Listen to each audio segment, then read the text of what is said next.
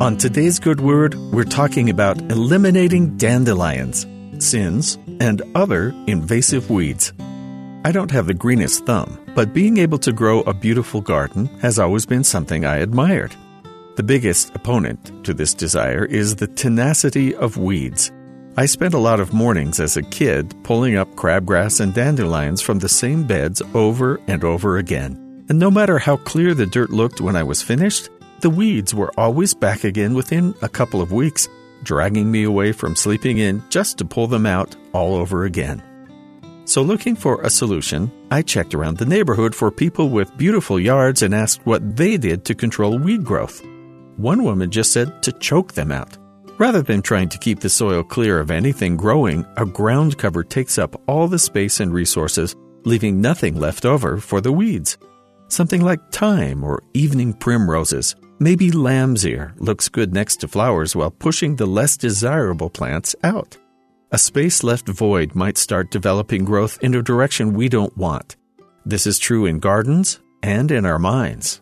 Left blank, without a goal to pursue or an ideal to emulate, we might find ourselves slipping into a bad habit simply because there's no reason not to.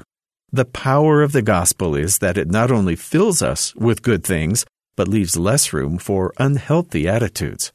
Light and dark can't occupy the same space at the same time, and the same goes for virtues and vices. James chapter 3 shows the contrast between and the results of these two mindsets. For where envying and strife is, there is confusion and every evil work. But the wisdom that is from above is first pure, then peaceable, gentle, and easy to be entreated, full of mercy and good fruits, without partiality, and without hypocrisy. And the fruit of righteousness is sown in peace of them that make peace. In order to find this peace, we can't simply resolve to stop doing wrong. Our mortal experiences still end up pushing their way in. We're bound to make mistakes. Instead, if we focus on filling our lives with good things, there's not enough room left over for the bad.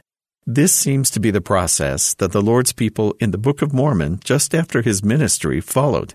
Even decades and generations after his visit and teachings to them, they continued to be possessed almost wholly by virtues. The vices couldn't find purchase to grow in their hearts. Instead, as described in 4 Nephi chapter 1, their hearts were already full of something much better. And it came to pass that there was no contention in the land, because of the love of God which did dwell in the hearts of the people. And there were no envyings, nor strifes, nor tumults, nor whoredoms, nor lyings, nor murders, nor any manner of lasciviousness. And surely there could not be a happier people among all the people who had been created by the hand of God. This kind of utopian ideal has only been achieved a few times in all of recorded history, and each time it was through the teachings of Jesus Christ that individuals and groups were able to move past their mortal weaknesses and become who the Lord taught them to be. The gospel of Jesus and the love of God are massive, almost boundless in their scope, and when they are given space to occupy our hearts, there's little room left over for anything less important to grow. And that's the good word.